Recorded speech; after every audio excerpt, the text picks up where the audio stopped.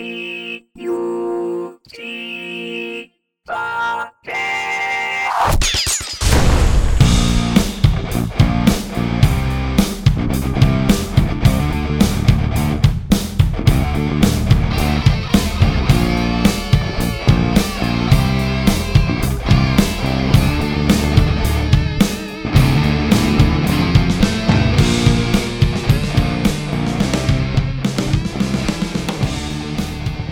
everyone, welcome to the End User Computing Podcast, episode number 8.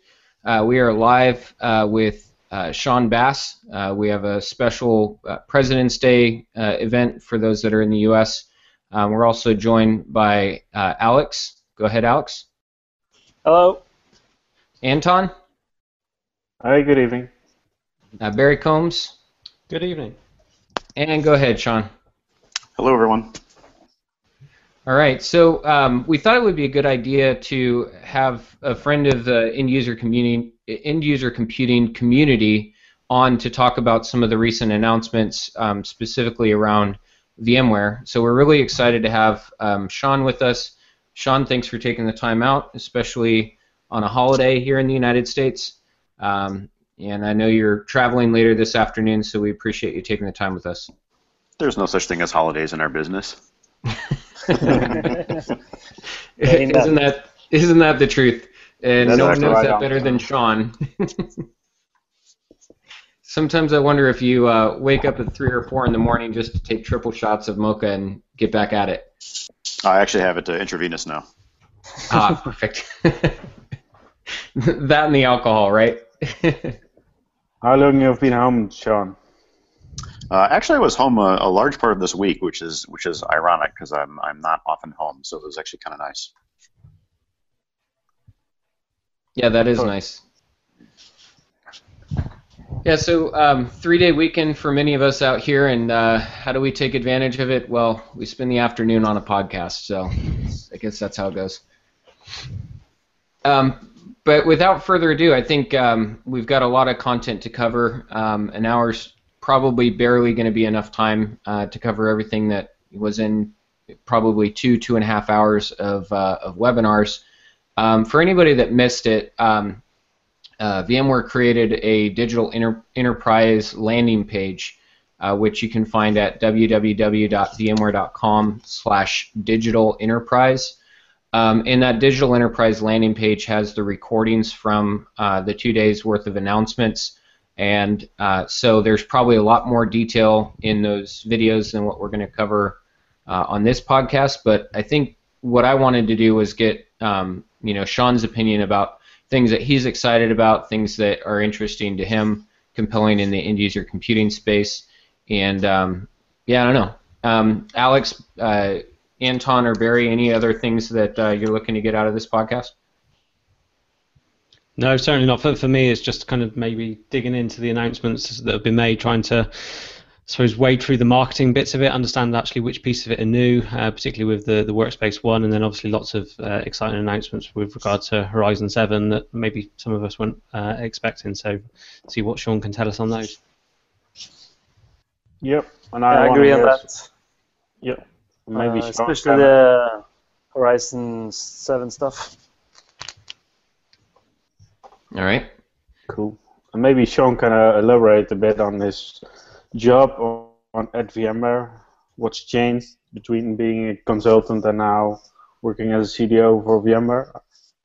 Yeah, definitely. And I know, Sean, it's probably been maybe 15, 18 months or so since you took the jump. Yeah, it's about 15, 16 months. 15, 16? Yeah. So, I wouldn't say that's old news, but, No, it's. I think it's a big change. For sure.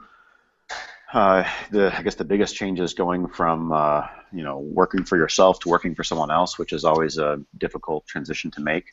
But I'll be honest. I mean, I joined the company based on a lot of fairly good people that I had long-standing existing relationships with. As you guys know through the CTP group, I've known Sumit Dewan for well over 10 years. And when I was talking to Sumit about joining it was a lot to do with the people that I was going to be working with, a lot of people that I had a great deal of respect for many, many years. So that certainly made the transition a lot easier than going from, owning and running your own consulting company to going to work for somebody that you really don't know, what you're getting yourself into. Yeah, no, I agree. And especially in like our business, it's all about relationships and who can make or break a role that you're in. So totally agree. So it's great. I think Chris Wolf was maybe one of the guys you were originally talking to, and then Sumit later. Yeah, it's kind of funny. I mean, I was chatting with Chris Wolf just in general, talking about some things that were changing in my life and some plans I was planning to make to actually leave consulting and join a vendor. And in the conversation that he and I were speaking, about 10 minutes into the conversation, he was just being a good friend, listening. And then all of a sudden, like 10 minutes into it, he's like, "Wait a second. Are you telling me that you're actually thinking about joining a vendor?" He's like, "I tried to hire you when I was at Gartner. You turned me down." He's like, "Are you seriously thinking about joining a vendor? And if so, why don't you join us?" And it was just odd because, I spent, 20 years in the ecosystem of, Citrix and Microsoft, and joining VMware just really never crossed my mind up until Chris had said it. And I was like, well, there's a lot of people there that I like. And certainly if I look back at the history of VMware as it pertains to EUC, I don't think I would have seen myself working for VMware, 6 years ago in EUC, because I just don't think that they had, funding from the top down to really drive EUC. And it wasn't particularly exciting for VMware in the EUC space 6-7 years ago. But since Sanjay Poonen took over, there's been a huge amount of acceleration of development and acquisitions, and they're doing everything right. They're firing on all cylinders. Yeah, definitely. How have you found that jump to Vendorland? Because obviously it is quite a leap to be someone that's so community driven as yourself and independent to maybe having to toe the company line a little bit and being in the firing line with changes that are being made. It must be quite a difference for you. That's a great question, Barry, and it definitely is a huge change.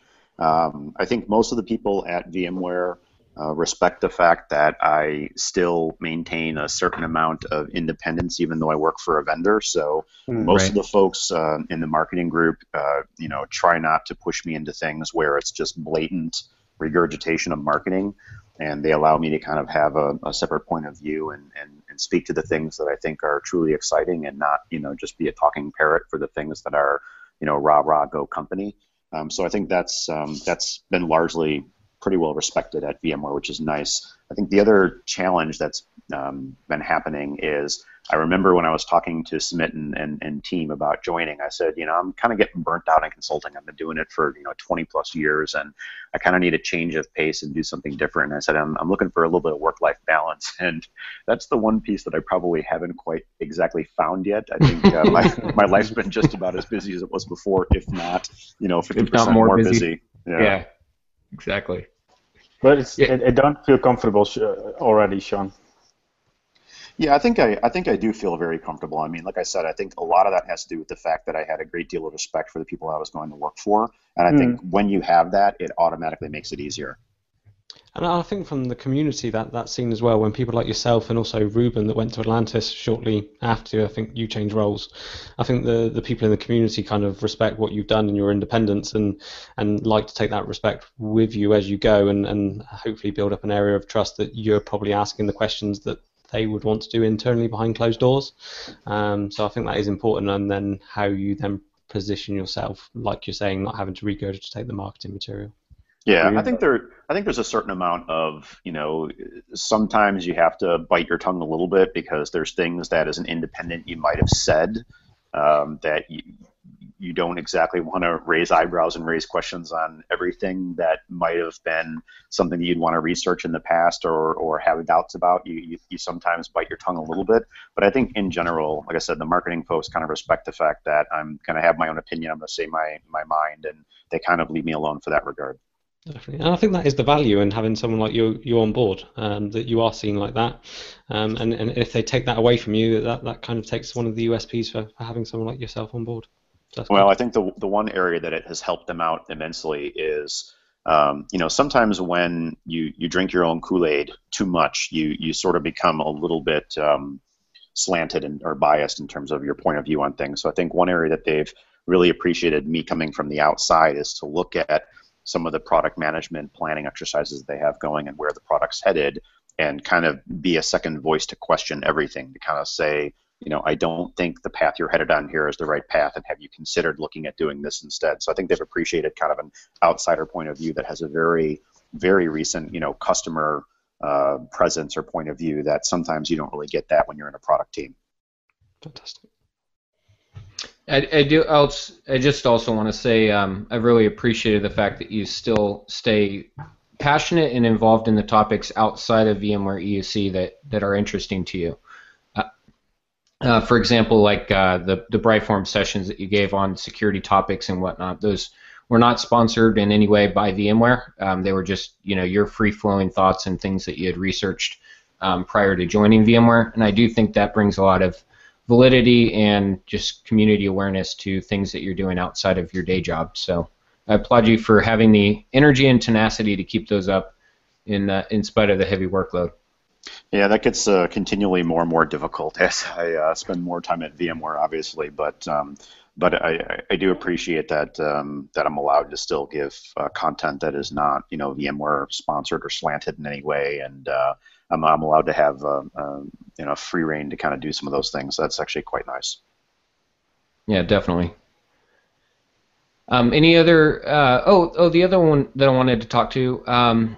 It's not really clear to me how or what shifted when they promoted you. I'm assuming it was a promotion to the overall CTO of end user computing.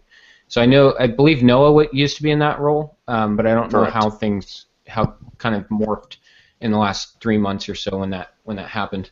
Yeah, so I can kind of give you a general background of how everything kind of unfolded. When I joined VMware, I of course wanted to join as CTO, but unfortunately at that time, Kit Colbert was the CTO of end user computing, right. And so that type of a role was not available. But I had conversations with Sumit and Sanjay about what I wanted to do, and effectively the role that was created for me was sort of like CTO-related function, even though it didn't contain a CTO title per se.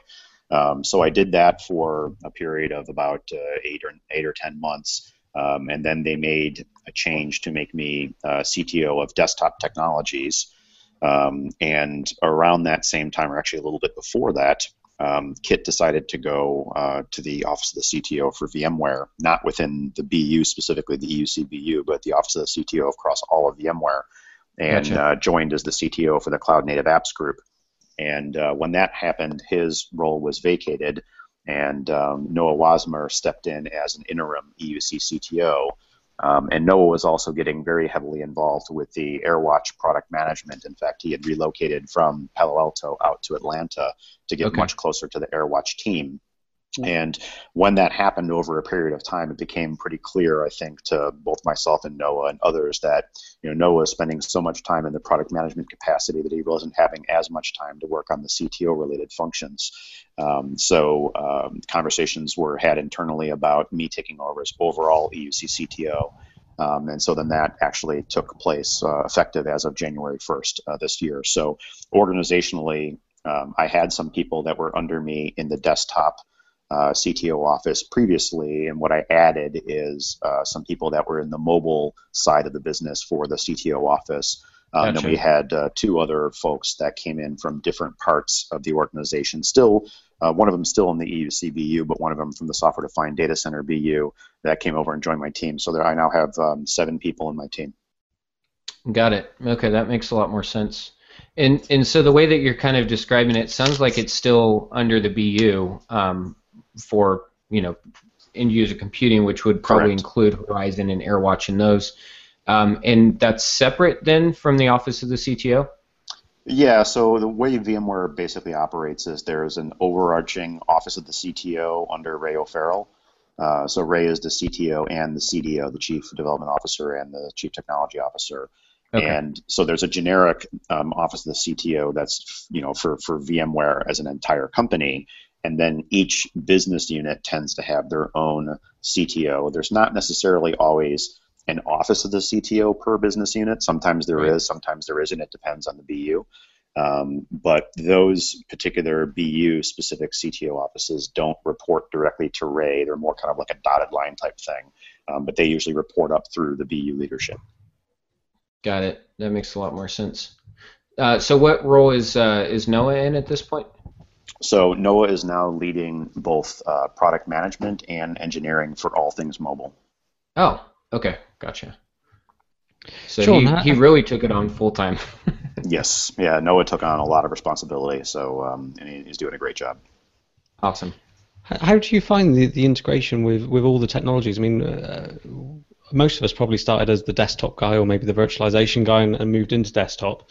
But certainly over the last 18 months, EUC seems to be becoming more and more each time we look at it, with the mobile stuff coming in, with the identity management stuff coming in. There's so much, it's swelling and expanding so much that it can be very difficult to try and keep abreast of all those technologies. How do you kind of manage that from the role that you're in? Yeah, I think the way that I kind of explain it to people is there's already this convergence of desktop and mobile that was happening over the course of the last couple of years.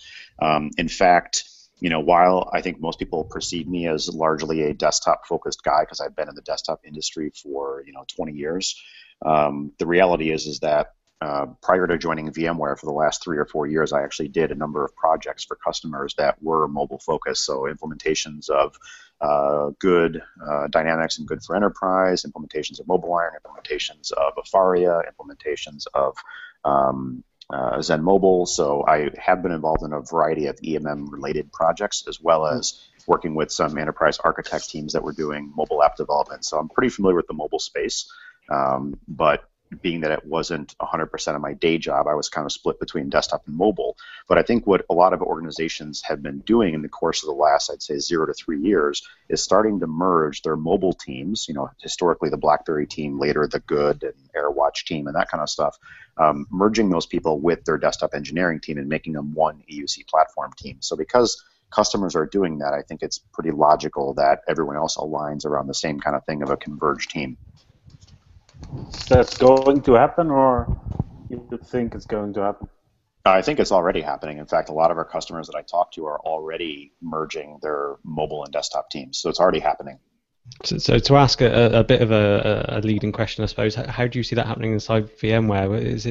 Since AirWatch acquisition, AirWatch has always felt, from, I suppose, a partner's perspective, as still sort of arm's length away from VMware, trying to work closer together, but really still acting as its own organization. Are you starting to see inroads coming to bring the two teams together now?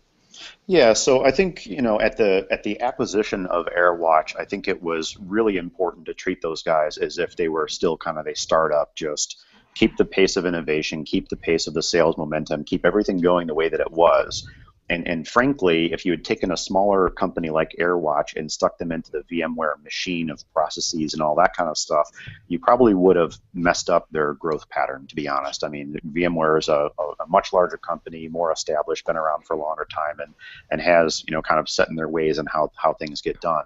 So I think it was actually a smart move on Sanjay's part to really kind of leave AirWatch alone as it is and keep executing the way that they're executing.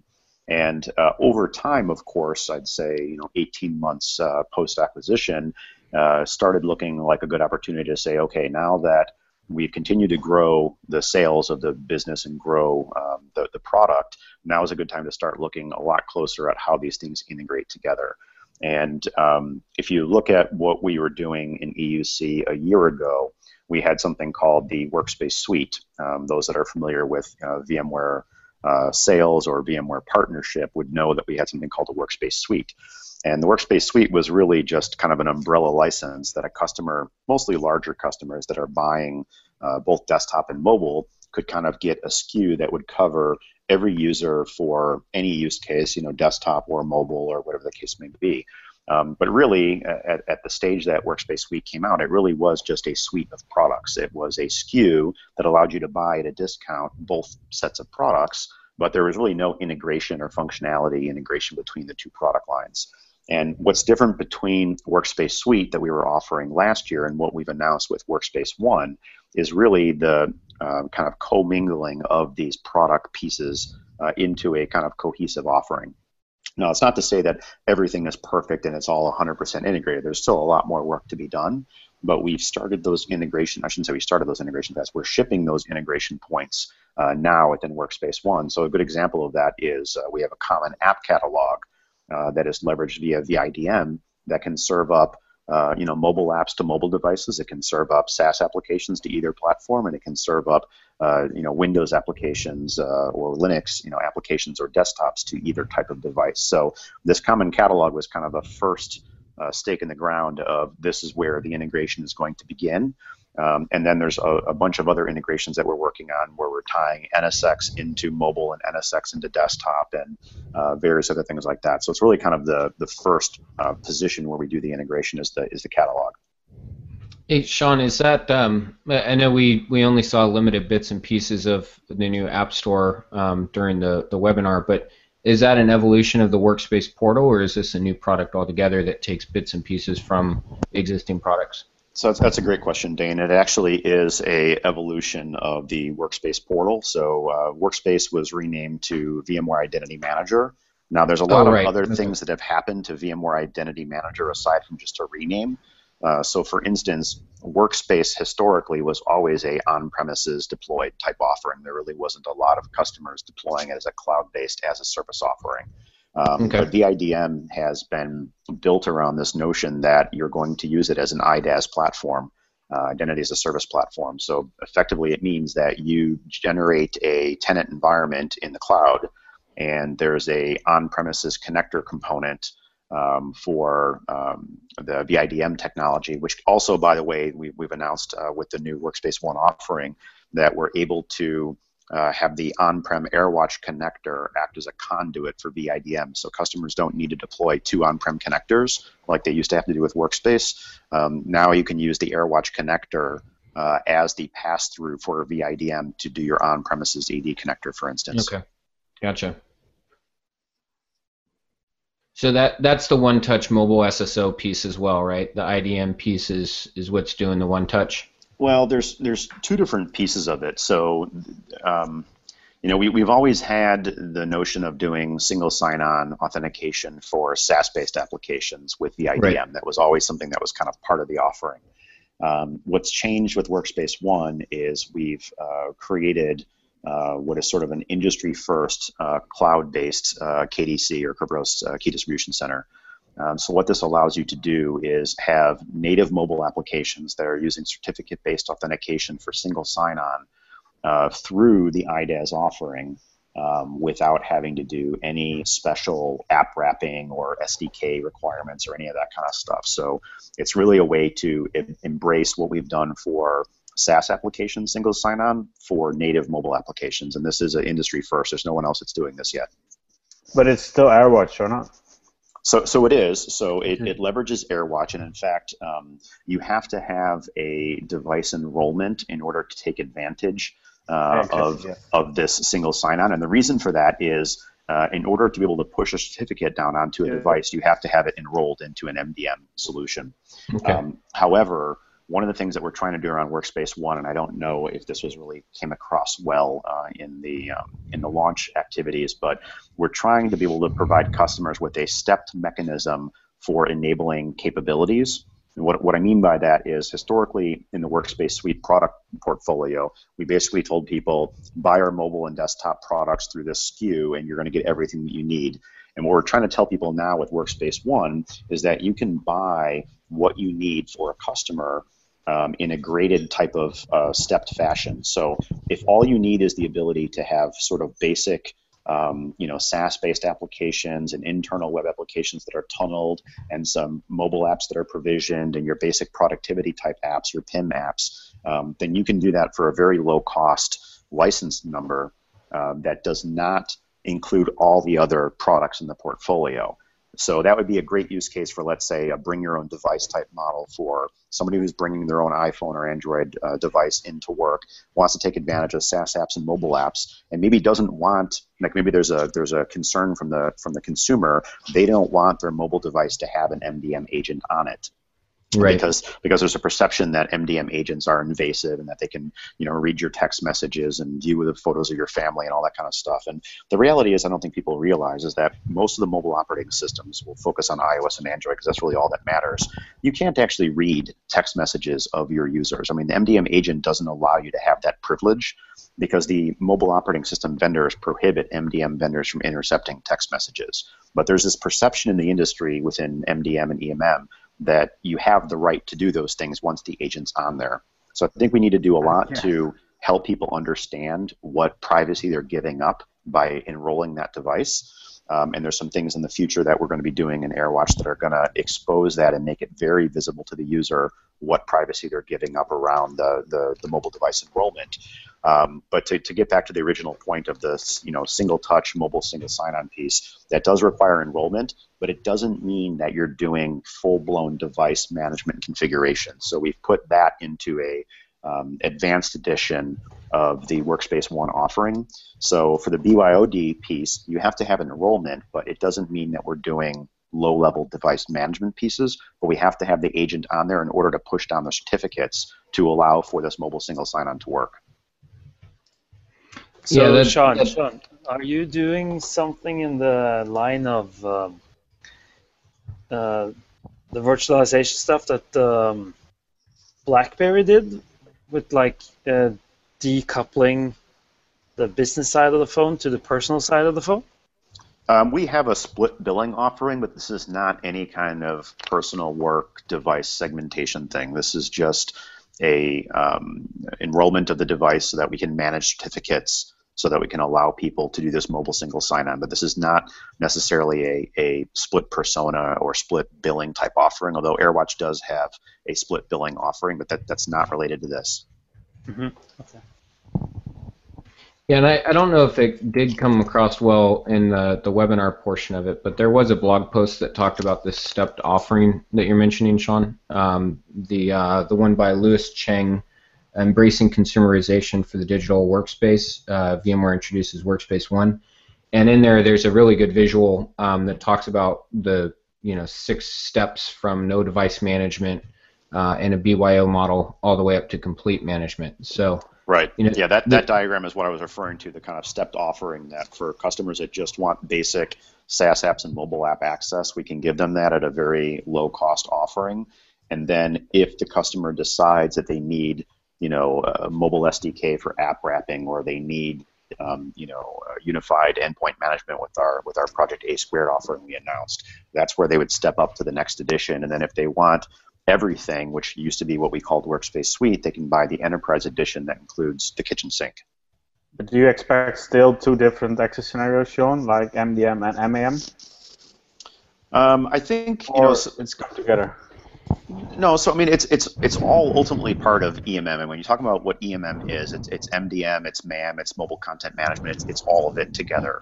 But that being said, there's different use cases for different customers. Some customers want to just do mobile app wrapping and treat everyone like a BYOD user and not have any kind of device enrollment.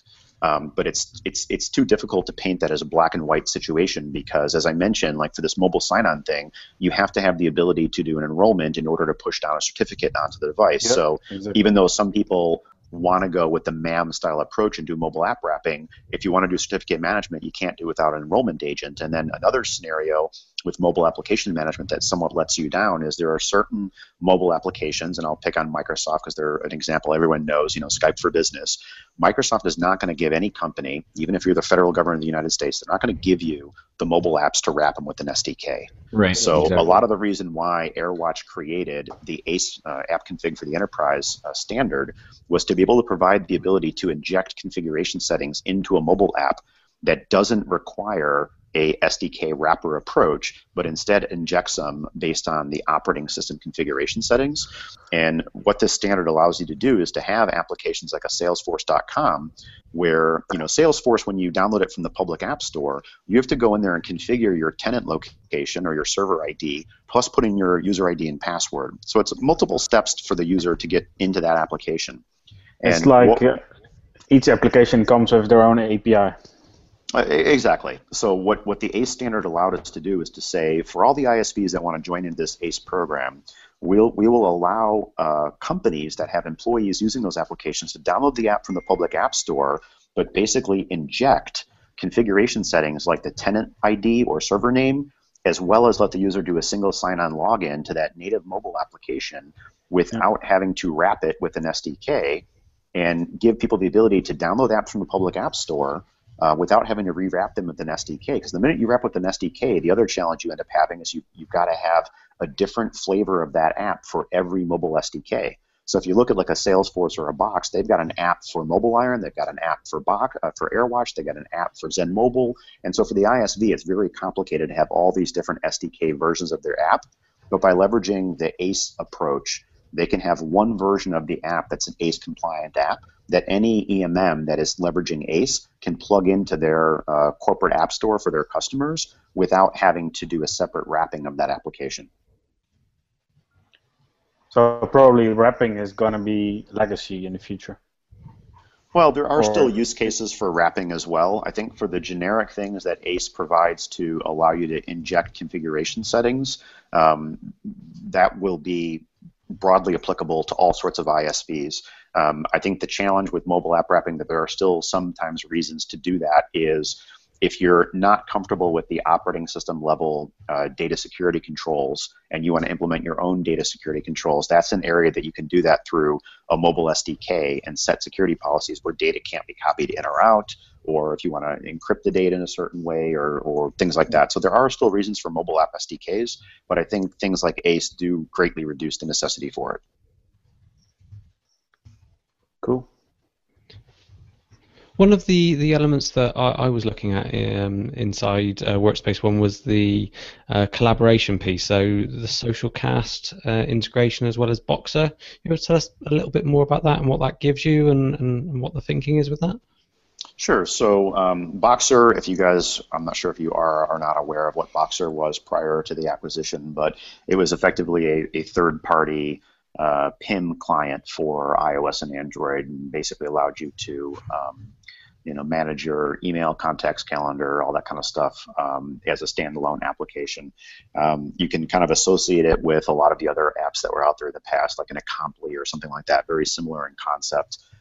Has a lot of great, rich capabilities that allows you to tie in, third-party EFSS platforms so that you can quickly access things like a Dropbox or a Box repository without having to leave your email composition. And it also allows for a lot of collaborative communication with coworkers, so you can be able to see somebody's status, whether they're online, offline, what they're up to. And we're actually integrating the Socialcast chat capability into Boxer, so that you'll effectively have kind of a one place to go that contains your instant messaging presence content for chat purposes, as well as your inbox content, with the ability to tie in third-party EFSS and those types of things. So really kind of a single place to go to work on your content. Now, there may be some customers that don't want to use a third-party email replacement. They may want to use native email. And so for that, of course, you could always do an MDM profile and deliver secure email content with selective wipe on iOS and Android. But for those customers that maybe don't trust certain platforms, I mean, there are customers that they trust iOS as is, but they're concerned about Android due to either OS fragmentation or whatever the case may be. There may be different policies that the organization wants to employ. So they can say, if you have a corporate-owned device, we're going to give you native email because we know that we can wipe the whole device. But if you have a BYO device, maybe we're going to give you a sandboxed mail client like Boxer, because we know we can control the policies that prohibits data from getting leaked outside the container, as an example. Have a separate container on the device, yeah, correct. Right, with the Socialcast chat, is that designed to be something competitive, kind of that would be used for like Skype for Business, or is it going to be used for specific use cases around collaborating around content? I'm not quite seeing the specific use for the Socialcast element. Yeah, so I think that's it's a good question. It's a little bit early to answer that. I don't think anyone's going to view it as necessarily something that's going to automatically displace your Lync or Skype for Business type approach. I mean, customers may still use these things together collaboratively. I mean, I think that there are reasons for a chat platform that is integrated into threaded workflow style efforts, as opposed to just a one-to-one or one-to-many chat that you open and close, and it has no real ability to maintain history or be integrated into the workflow of an existing project. So I think there are reasons for both systems to exist. I don't mean to paint a picture that says that Socialcast Chat is going to displace Skype or Lync, because I think there are different reasons that you would use them. I think there is a definite need to be able to, as you say, chat around content, being able to link a conversation with a particular document or a particular workflow, as you say, and then be able to click on that workflow, that document, and see the conversation that surrounds that. I think that kind of approach adds a lot more value over than that one-to-one, one-to-many that Skype for Business gives you at present. Yeah, and just a message from the chat from Eduardo Molina. Have you again, Eduardo. He's asking if this will be integrated with existing chat solutions like Jabber and Skype, etc. So I don't know if you specifically talked to that or not. Yeah, and I again, I think it's a little bit early to talk about any of that. I don't think all the decisions have been made there, but at the moment, this is primarily intended to be something that is integrated in both Voxer and the Socialcast platform. Future integrations or ties to other platforms, I think, are TBD at this point. Very cool. Another chat just came in, a question around what does Workspace ONE mean for AirWatch? And Sean, you and I were talking about this just briefly. I know, we have to just toe the line of NDA and whatnot, but any thoughts, or not thoughts, but if anybody missed it in the announcements, there's so much tech in Workspace ONE that's coming from AirWatch. What can you share there? Make the count. Yeah, so I think some of it should be kind of obvious in terms of, as I mentioned earlier, the unified app catalog concept. It really bridges together AirWatch use cases around what you would do on a mobile device, whether it's a tablet or a smartphone, and then what you would do on a desktop laptop device. I think, historically, most of the EUC-related solutions have been kind of an either-or. You're either accessing these things from a desktop or laptop, or you're accessing it from a smartphone or tablet. And I think that Workspace ONE is really kind of the fusing of those that basically says it doesn't matter what kind of device you're coming from. You're going to have the same look and feel of the resources that you need to do your job. And that's going to come through this common app catalog.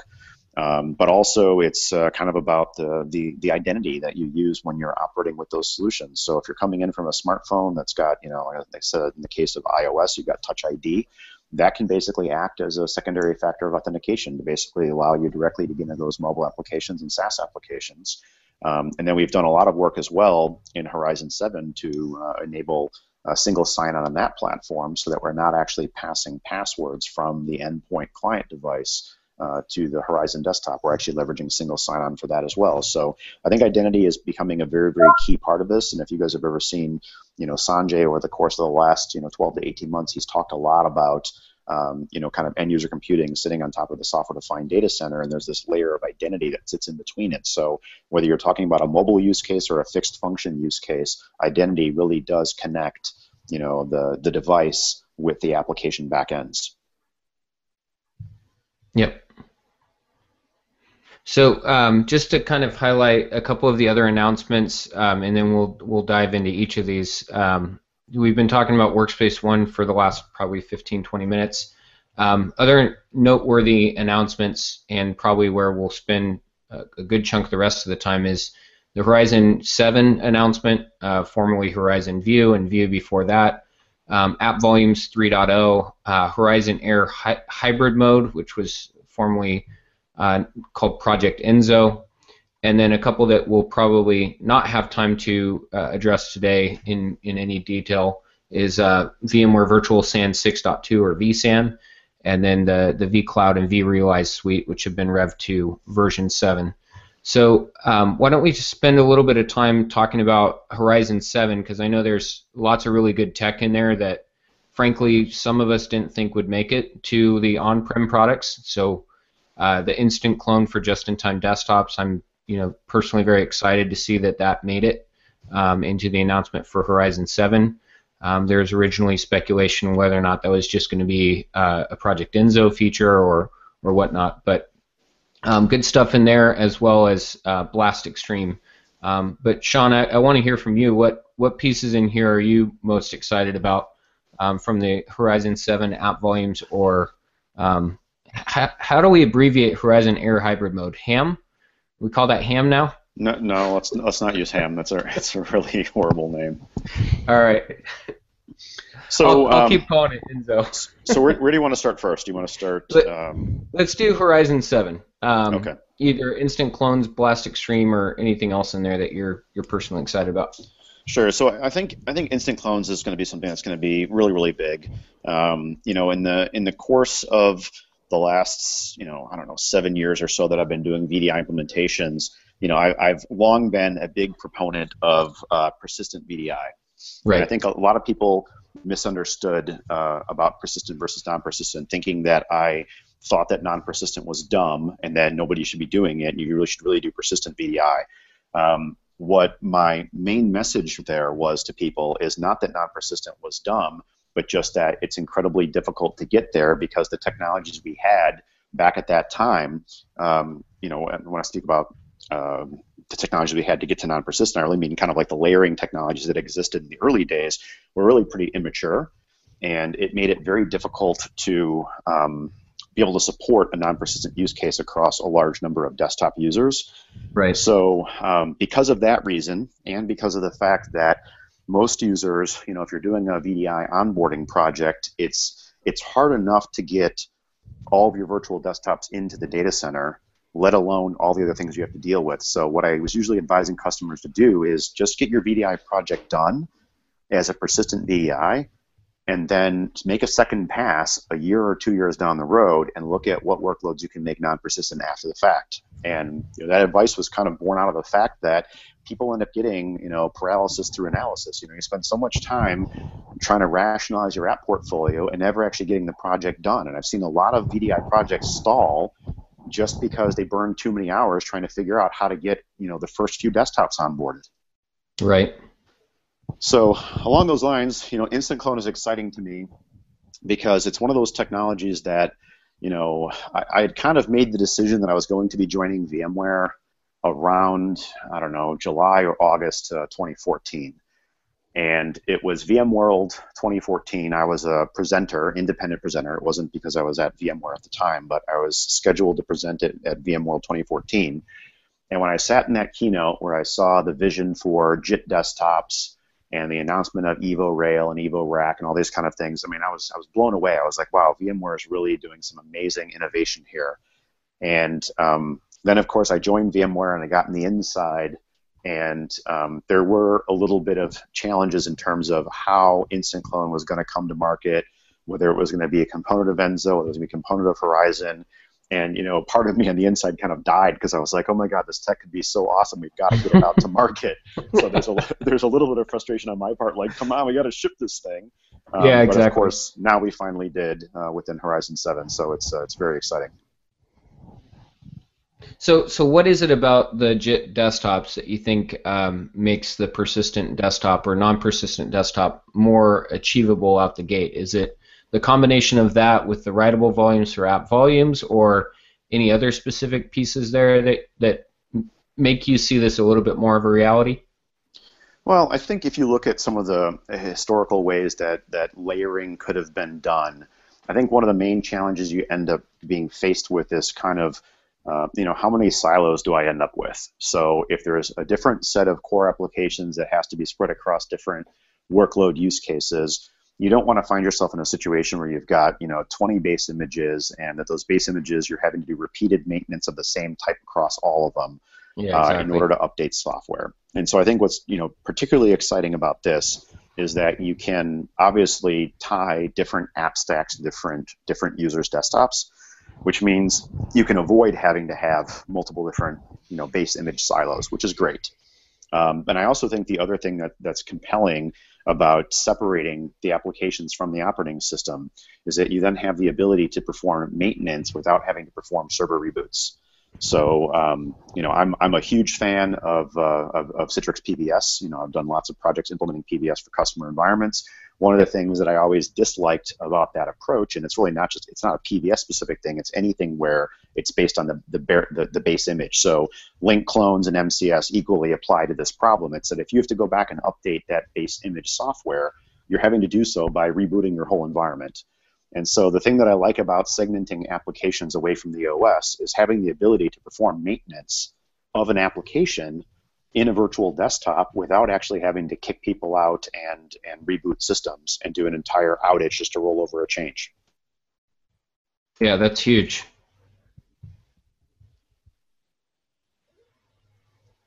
I'm curious how much that's going to impact the RDSH space for Horizon as well, or if this is primarily going to be a VDI-focused discussion. Yeah, so in full transparency, the first release of Instant Clone that's going into Horizon 7 is only going to be supporting pooled desktops. It's not going to be supporting RDSH. So at this stage, it won't have a direct impact on RDSH workloads. Those will have to be handled through traditional View Composer. Of course, in a future release, we hope to bring the feature for instant clones to RDSH workloads, but at this time, all we're going to be offering is VDI. And I think for a lot of reasons, that kind of makes sense if you think about the scale of the problem. You know, in RDSH, you might have 100 servers. In VDI, you've got thousands. So the necessity to have this JIT model is amplified in the case of VDI, so it kind of makes sense to bring it there. But yeah, absolutely, it makes a lot of sense to bring to RDSH workloads as well. Yeah, definitely. And now that we know that it's coming in, the GA bits for Horizon 7, I'm really anxious to get my hands on the binaries and the tech to see, what the architecture looks like, how it compares to, the View Composer model, which was database related and had heavy connections into vCenter. Just curious to see what the instant clones piece is going to look like. And I won't make you share that here because I'm sure it's a little bit early, but just to say that once the beta bits or the pre-release bits become available, I'm very curious to get hands-on for that part. Yes, you are one of many people who is very curious to get access to it. I suppose one of the other bits was the Blast Extreme stuff. Are you able to explain a little bit more as to what Blast Extreme is and why VMware are going down that route? Obviously, Blast was used previously for any sort of HTML access.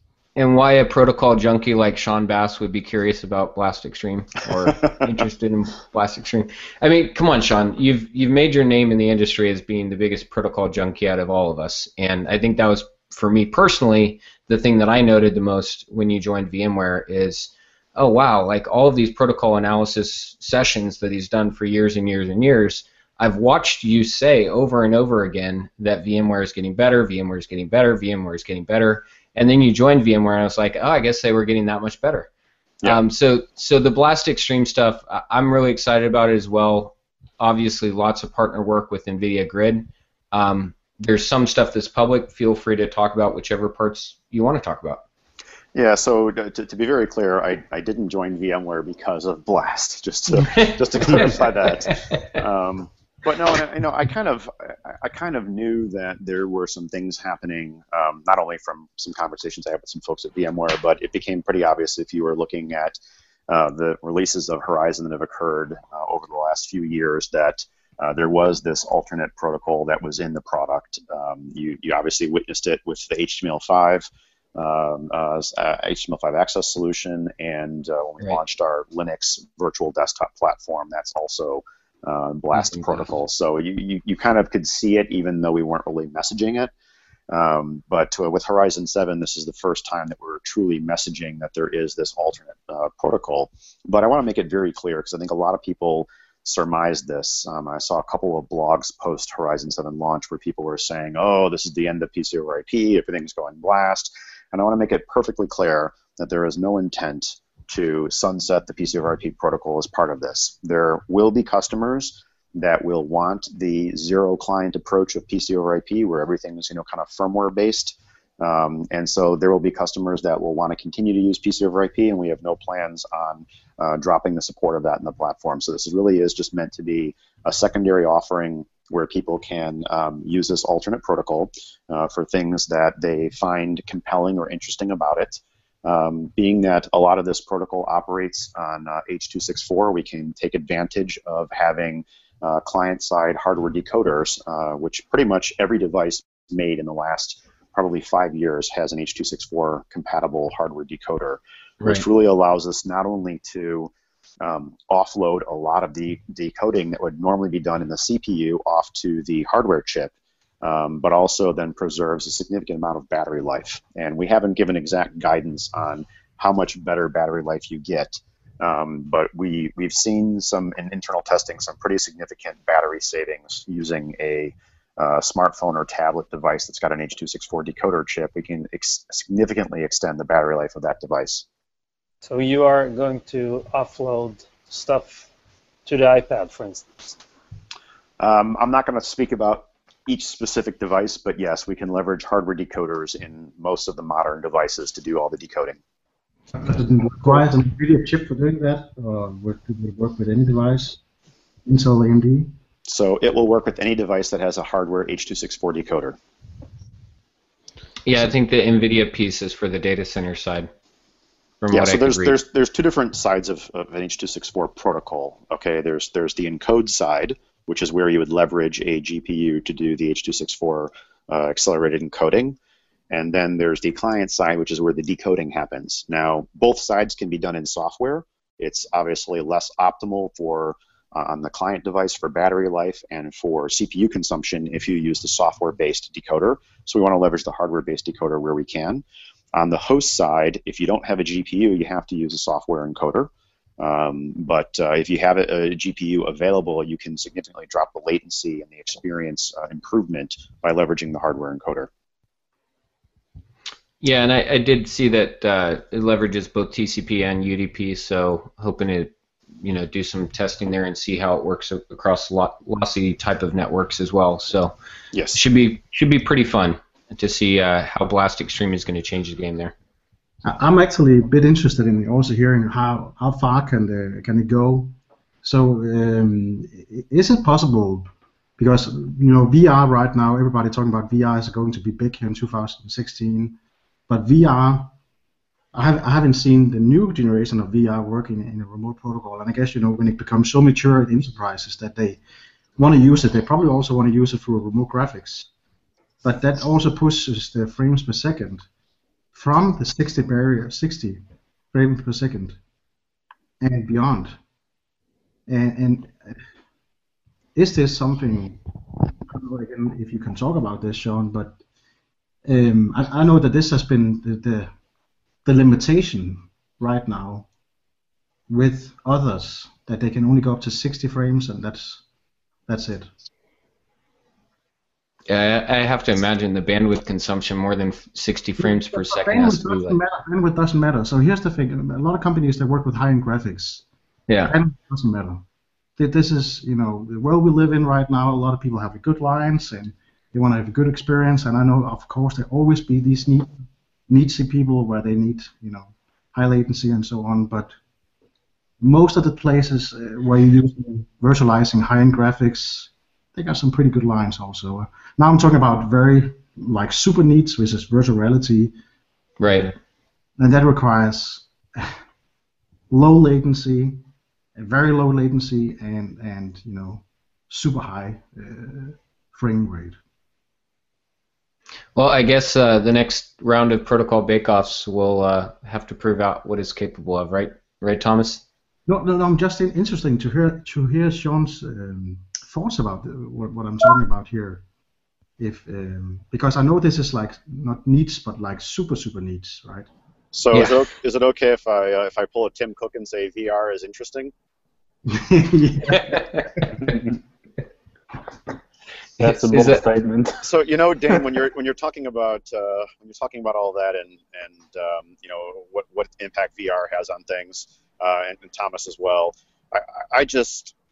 I fear for the day when Benny and Ruben and possibly me are doing remoting protocol comparisons. We're standing on stage with VR goggles trying to show people how it works. I mean, talk about labeling yourself as a super dork.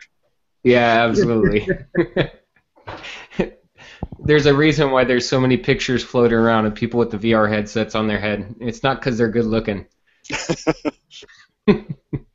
but yeah, Thomas, you and I have talked about this quite a bit. Like, what's going to happen in the future when the VR headsets don't look so dorky and they look more just like sunglasses with everything self-imposed with augmented reality and everything else directly inside the glass. And I think that'll make a huge difference in terms of adoption. Let me jump on something that Thomas kind of alluded to in terms of user experience in general, frames per second, all these types of things. There's no doubt in my mind that there is still much work to do to make the remoted experience indistinguishable from local. There's no doubt that there's additional work to do, and I think it would be premature to say that remoting protocol wars are completely over and that all protocols are the same. I think there's nothing that could be further from the truth. And as an industry, we still have a lot of work to do to make the experience perfect. There's a lot more that can be done.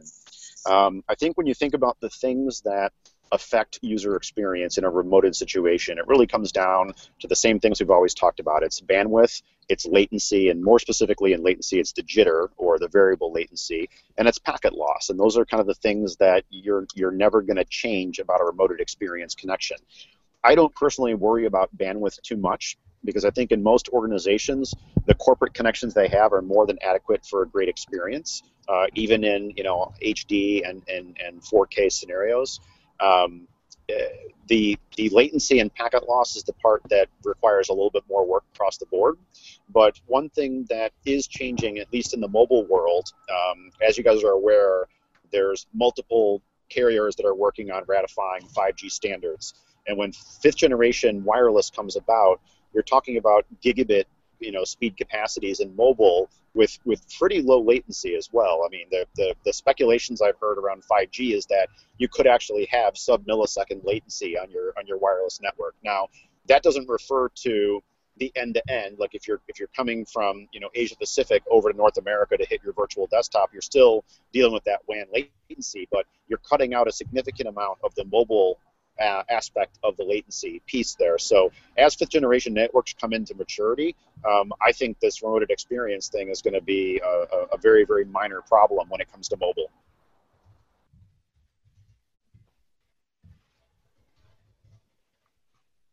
Any other thoughts on that, Thomas? Anything you want to add? No, I love that VMware is showing love to NVIDIA and everything they're doing. It's really, really awesome because it's just making the experience much better. And technology is evolving so fast now. They're looking at 4K. I look at 5K, and at CES they look at 8K, and the things are just going. It's really crazy. But when we look at enterprises, they're not everybody adopting 4K. I think again, this is niche, right? The stuff we talk about is still niche. Well, I think you're always going to have a bit of a lag between what's available and what's commercially deployed in enterprises. I mean, I remember some of my banking customers that, when almost every consumer had, flat screen LED monitors, they still had CRTs on everyone's desktop. And so customers are always going to sometimes lag behind the latest and greatest. But I think the, kind of consumerization market is really starting to drive more of that stuff where, if people are buying it and want to use it in a BYD capacity, you can't just say, well, the company hasn't deployed it, so you can't use it yet. People are getting it at home, and therefore you have to be able to support, things like, when Retina display came out on Mac, most people weren't equipped to handle higher resolution displays, but you have to adopt these things as customers buy them.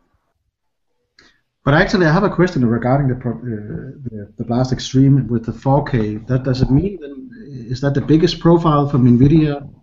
Because when I look at the new M60 and M6 from NVIDIA, the Grid 2.0, the very famous new product a lot of people are talking about. Let's not go into that conversation. But no, we already have. The profiles, because it is some of the biggest profiles, which is, again, needs. Yeah, I'm not going to comment specifically on which profiles are going to be supported. I mean, we're going to also, of course, rely on our partners to be sharing some details about that as time goes on. But as you probably saw, Jason Southern's tweets about this, I think he described it as buttery smooth at 4K. So that should give you some indication at some of the experience things that have been worked on there. So when Horizon 7 comes out, is Blast Extreme going to be the go-to protocol to use with Horizon? I'm aware that you're obviously saying that PCI over IP is still there and still supported, and we've got the zero client use cases. But Yeah. are VMware seeing this as ready to go live? This is going to be the one that when you're ringing up support and trying to get some help, they're recommending that you're going with Blast Extreme now. So I think it's really going to depend on the customer. VMware Horizon has been a two-protocol product for many, many years. People don't realize, but PC over IP is not the only protocol. You can use RDP with Horizon. So, we've had multi-protocol support for a while, but this will now basically be the third protocol that we're going to be offering. So you have the choice of Blast, PC over IP, or RDP. And each of them has their strengths and weaknesses. As I mentioned, in a use case situation where you're connecting into a virtual desktop from a mobile device, having that H.264 hardware decode offload is going to mean you're going to get significant more battery life while using that virtual desktop from a tablet. So that would make a great use case for that protocol in that use case circumstance. And there's other circumstances where PC over IP is going to be best case. So like I mentioned, if you've got a need where you don't want an endpoint that has a software stack. You don't want to run a Windows or a Linux or whatever endpoint device. You want a zero client device. Then PC over IP is going to be a great use case example for those scenarios. So Sean, I'm sorry. So you're saying that PC over IP is still there's still a roadmap for PC over IP. It's not only supported for the next years, but there's also a roadmap for PC over IP. So I can't comment publicly on what our specific roadmap plans are, but as I said, no, in detail, but it's still under development. We still have a situation where we are able to provide value on PC over IP protocol, and as the market dictates, we will continue to support it and do whatever enhancements we need to in the core protocol to adopt customer needs. Yeah, and I think that's the best way to go about it, because until the product is out and in the market and you get all those corner cases feedback from the field, you really don't know what Blast Extreme or Blast or anything else for that matter is really going to be capable of, and where it fits best and where it doesn't. So I think that's a very, very wise thing for VMware to do. Yeah, and I think that's a good point, Dane. To be very clear, even though this protocol has been in development for some time now, it's not currently deployed across 10,000 customers, and I'm sure there are going to be corner cases that we had thought about or hadn't tested that when we go to put Blast in that circumstance, people are going to be like, oh, it's really not better than PC over IP in this circumstance. And what we tell our customers is, that's great, use PC over IP, and we will try to enhance the protocol to handle those corner cases as time goes on. I mean, we're not going to ship this protocol and then smack our hands together and say, okay, we're done shipping this, now let's move on to the next thing. We will continue to enhance and improve it over time as customers provide us feedback about areas that it's not performing as good as it could be.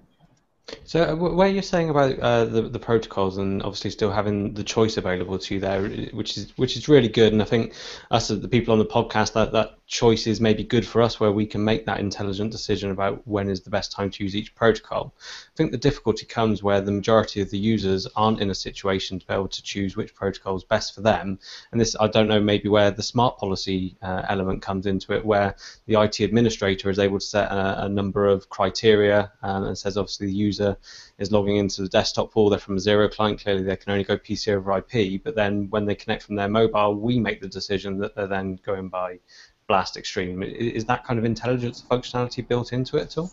Well, the clients, of course, can choose a protocol upon connection. So if you want to give your user the ability to pick a protocol, you can do that. Now, of course, as an admin, you can define what protocol is used. So if you want to ensure that only PC over IP is allowed or only Blast is allowed, you can make administratively defined decisions on what protocol can be used for the given pool.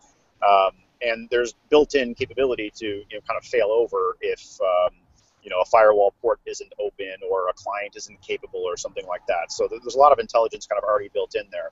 Now, I think the question that you're asking is there a sort of deterministic algorithm applied that picks the best protocol for the best use case? And the answer is today there is not. That would be something that would be admin controlled or user controlled.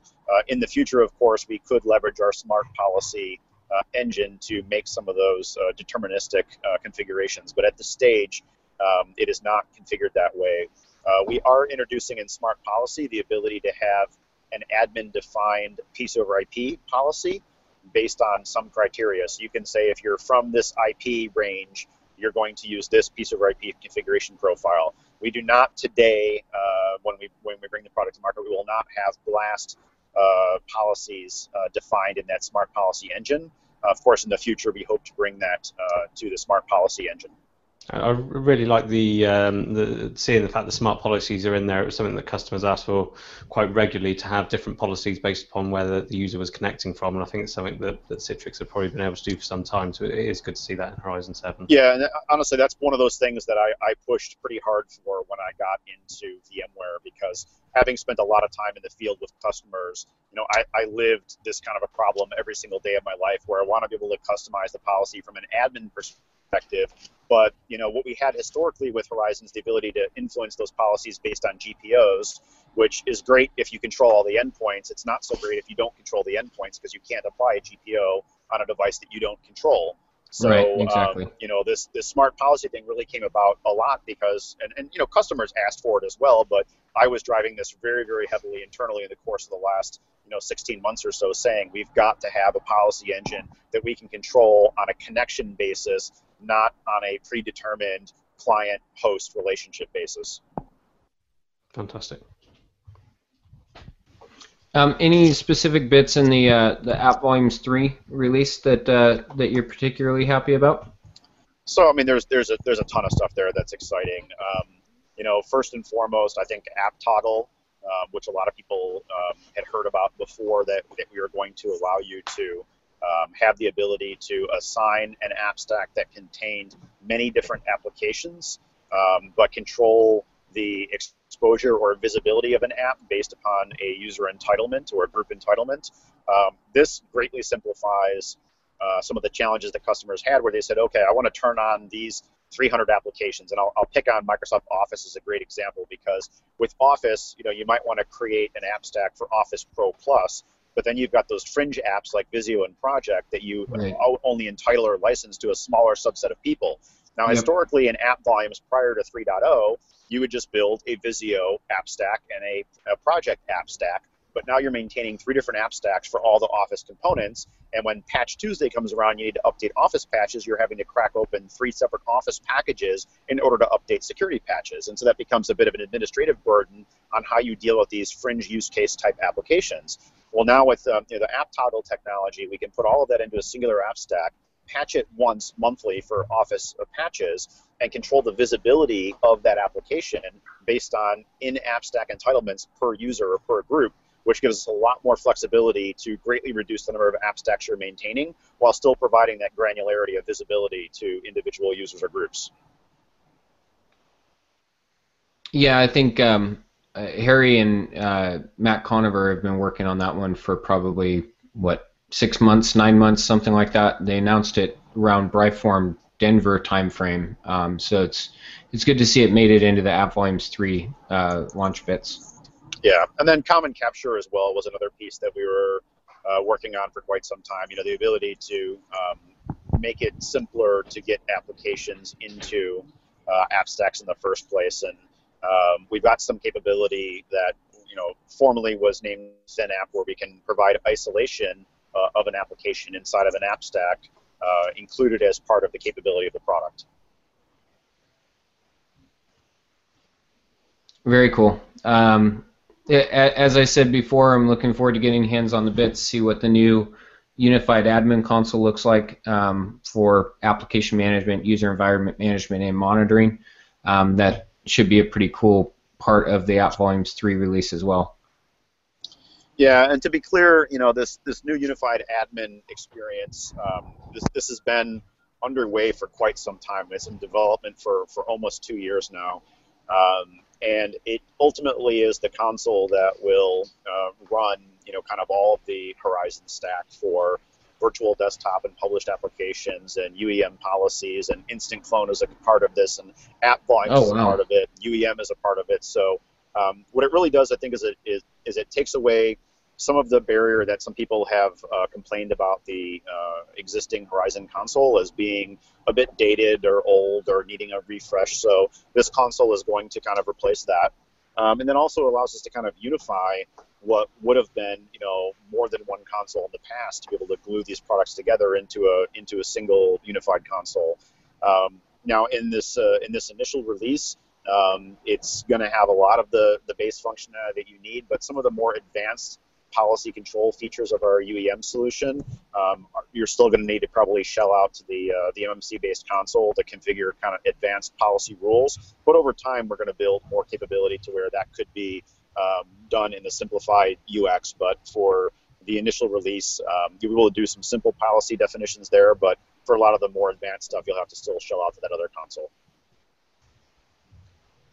Yeah, I never would have caught that from reading the blogs and whatnot, because it was buried and embedded within the App Volumes 3 announcement. It wasn't as clear as you just made it that it's the framework that will ultimately lead into other aggregation of other consoles. Yeah, so and if you guys had seen the earlier stuff around Project Enzo, we had talked about Project Enzo having this unified cloud control plane, HTML5 interface, all that kind of stuff. That's effectively the same console that we've been talking about within Enzo, is where all of this stuff is kind of coming together. Got it. Okay. So the hybrid mode functionality is coming to the on-prem products as well, so that's great. Yeah, the administrative kind of user interface piece of it is kind of one and the same. What we're doing for hybrid mode and what we're doing for the app volumes, the new app volumes architecture, is basically bringing all that together in the same kind of admin interface. And this also means, obviously, Linux platform support for the administrative console for app volumes, which is something that it was a necessary precursor in order to implement this for the hybrid DAS offering. That's awesome. Yeah, that's really cool. Looking forward to that. There's a lot of Linux geeks that's going to be very happy about that. A bunch of Linux shops that don't want to have Windows in their enterprise. Well, I think it's whether it's Linux or Windows is really not all that relevant to a lot of customers. But when you start trying to put the platform into the cloud, licensing does become a big challenge. Understood. So I don't think we have time to dive deep into Horizon Air hybrid mode, or what we mentioned was formerly Project Enzo. If anybody's interested in that, there's plenty of sessions. In fact, your Brightform session, you and Harry dove pretty deep into that. Is there anything that was kind of last quarter or the last 90 days or so, things that changed in Project Enzo that are going to shape the direction that it's going more than what was shared, let's say 6-9 months ago? Anything that's like what's new, if you will, as it was coming to market? No, I think a lot of this really was an opportunity for us getting kind of clarification about how the cloud control plane management all kind of came together, because there were different efforts that were happening all of kind of at the same time. Some related to Enzo, some related to where app volumes and UEM was headed in the future. And I think now there's significant clarity that we can share with customers on where this is headed. The purpose behind Horizon Air hybrid mode is still the same purpose we had when we started Project Enzo, which was the idea that we want to be able to have the ability to have an on-premises workload that has a cloud-based management control plane. So all of that's still kind of the same purpose and intent. As you guys are probably aware, we've kind of talked about this before. We've got customers in private beta with the technology right now, and things are going very, very well with those customers. We've already seen some very, very impressive commentary that's come out of some of our private beta testers, and we'll be moving to make that more broadly available fairly soon. Very cool. Looking forward to it. I know a big part of that was simplifying the on-premises infrastructure piece of that, and so looking forward to seeing how that actually came about. Absolutely. Yeah, so we can touch a little bit on a couple of things that were announced, in Wednesday's keynote. While it's not directly, EUC focused, there's a significant enhancement that's come about with vSAN 6.2, which brings about a number of enhancements for things like, deduplication and things like that. Something that was historically not part of vSAN, which it depends on your use case as to whether or not deduplication and some of those things are absolutely necessary or not. If you're going to try to do a persistent virtual desktop, then deduplication becomes a pretty important piece because you don't have enough storage to be able to support a full clone image for every single virtual desktop. So there's some key enhancements there that I think will go a long way for those people that are trying to support hyperconverged infrastructure where you might have a limited amount of storage in each hyperconverged node. Yeah, definitely. The dedupe, the compression, erasure coding I saw also came into there, as well as quality of service. I mean, those are all, very premium features to be included at the price point of vSAN, and more importantly, with the bundling that historically has happened with Horizon. I mean, the pricing and packaging within the Horizon suite, I don't think that's been released for vSAN 6.2 yet. But I'm assuming it's going to make it very challenging for customers to pick an alternate solution when the pricing for vSAN is so cost effective with Horizon licensing. Yeah, I think the objective of vSAN and the objective of our efforts around hyperconverged and vSAN ready nodes has always been about making it super simple and super cost-effective to do virtual desktops. I mean, everyone that's witnessed this industry over the course of the last 6 years or 7 years in virtual desktops, it went from being 2x or 3x the cost of a physical PC to being about break even to now even approaching a stage where it's cheaper than a physical desktop. And it seems crazy to think of that, but it's kind of how things have trended. So I'm personally pretty excited both about hyperconverged infrastructure, which I've been a fan of for several years now, but also about just extending, super simple vSAN ready nodes into a VDI infrastructure to make it really kind of just, commoditizing VDI to where it becomes a no-brainer to do a virtual desktop. Awesome. Anyone else on the call have questions or things you want to talk through for the vSAN 6.2 announcements? Obviously, it's pretty big stuff.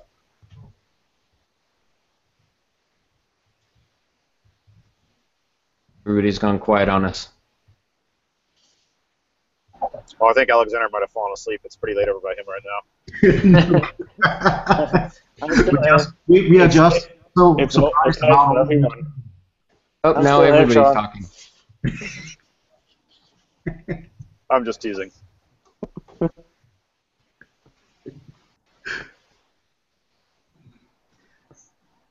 So, and the other thing I don't think we really got a chance to talk about, but in addition to Blast Extreme, which of course everyone thinks is like the big feature that we talked about and announced, we actually did a ton of additional things around remote experience and app volumes and all these kind of things. So, we've shared some of that in public blogs, and as we get closer to the GA release, I think you guys are going to see even more details published about these things.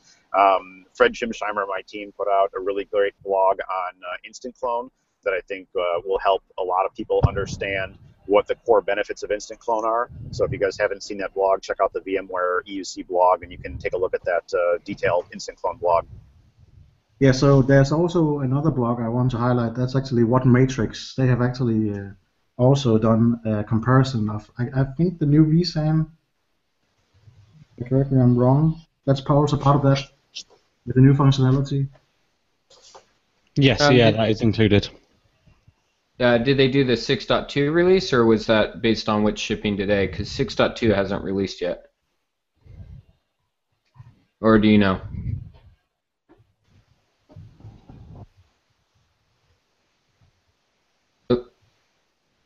And I think that answered that question. So was it based on what's available today? I think so, yes. Okay. Yeah, I suspect... It's a good place, so that's something I do want to recommend also going in and looking at, because there's a lot of people involved in that, in the WhatMatrix comparison. where they're comparing different technologies. So it's good to go in and see an overview of hyperconverged and virtualization, VDI, and all that stuff. We're currently working on the VDI comparisons now, so hopefully they should be live soon. Yeah, I'm working actively on GPU. So there's a lot of really interesting stuff that will come in there to help people. Yeah, I think any of those sites that can provide additional details to help educate people on what the capabilities of the products are, I think is helpful, because, you know, frankly, I work for a vendor now, but a lot of times vendors will tell you what they want you to hear about their products, and you don't often get a chance to really look at the products independently. So I think, you know, groups like WhatMatrix, as well as, you know, Project VRC, which I think is kind of what started a lot of that stuff down that path, are really great offerings to just help educate people in general about the market. Yeah, I agree. I mean, talk about a conversation starter. A lot of our customers are like, "Hey, how does this thing compare to this thing over here?" And you know, traditionally the SmackDown white papers have been huge resources to help educate customers on how things are similar, how things are different, and how different technologies work either together, complement each other, or how they compete with each other. So for anybody that didn't catch it, it's whatmatrix.com. WHAT, matrix is MATRAX.com, and they provide a lot of good information from a third-party agnostic point of view about the different technologies out there. So I want to start the process of wrapping up. It might take a couple minutes, but any pieces that we didn't touch on, or important components that you think that should be mentioned either for further research or that we can dive into in the last couple minutes here? Well, I think there's tons of things that we did that didn't really get highlighted in the webinar, because just in the interest of time, there was only a fixed amount of time to talk about a couple high-level items. So I think in Horizon 7, all we talked about was Instant Clone and Blast Extreme, but there was probably 20 new things in Horizon 7 that we really didn't get a chance to talk through in detail.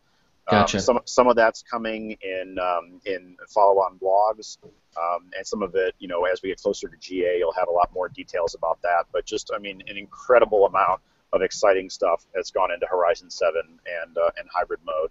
And I think for anyone that doubts the pace of innovation that VMware is on right now, just take a look at the Horizon 7 release, and it should absolutely quell any concerns about whether or not we're innovating. Yeah, definitely. I agree. I mean, just looking through what's new on each of the products when they come out, I mean, you know, some vendors are happy when they have 3-4 new features in a either dot release or major version, and VMware historically has had dozens of new features, and that really speaks to how fast things are changing in the market. Agreed. I mean, you know, flash redirection going in, URL content redirection. I mean, there's just so many cool things that are gone into the Horizon 7 release that I think people are going to be pleasantly surprised. Very cool. Well, Barry, any other questions or thoughts for Sean before we start wrapping up? No, it's all good for me. I think we've covered what I wanted to cover there. As you said, really keen to get hold of the code and start trying some of these technologies out, digging a little bit deeper and starting to think whether I'm ready to write another book again. It's been a big challenge doing the last 2 releases, so I'm not sure I'm up for doing it a third time, but we'll see. Well, there's always using your nights and weekends to write a book, right? You need sleep. Anton, anything else you want to ask Sean before we wrap up? No, good story. Especially, I was interested in the EMM part. So Sean dived really into it. Happy to see what's coming in the next few months. Very cool. Thanks, Alex? Sean. I think we covered mostly of the new stuff. Was particularly interested in learning more about the project, or the Instant Clone technology, and the formerly Project Fargo stuff, and Blast Extreme. Good show. Very cool. And Thomas, did we talk enough about GPUs in this session? Yeah, it's okay. No, I think It's really okay. awesome. Wow. I just want to say that I think it's awesome that Sean has joined VMware. Now you can really see a lot of stuff. What's coming out of it, and it's can't wait to get our hands on these new technologies. So. Well, we all know the only reason why Sean cares about GPU is because VMware now has a compelling story around it. So. Oh, you're not gonna go there. Wow. Yeah. That makes a wrap. Yep, I think that's a wrap. As one of the original GPU fanboys, I hope that one touches you to the heart. Yeah, absolutely. All right, guys. Well, it has been tons of fun. I'm really thankful for you guys spending your Monday with us. Sean, safe travels. Hope you have a great week in Georgia, and we will talk to you all soon. Thanks for joining the podcast. This is Dane Young. You can catch the recording online, www.eucpodcast.com. Subscribe there, and follow us on Twitter. We'll talk to you soon. Thanks, everyone. Cheers. Thanks, Awesome. John. Bye-bye. Bye.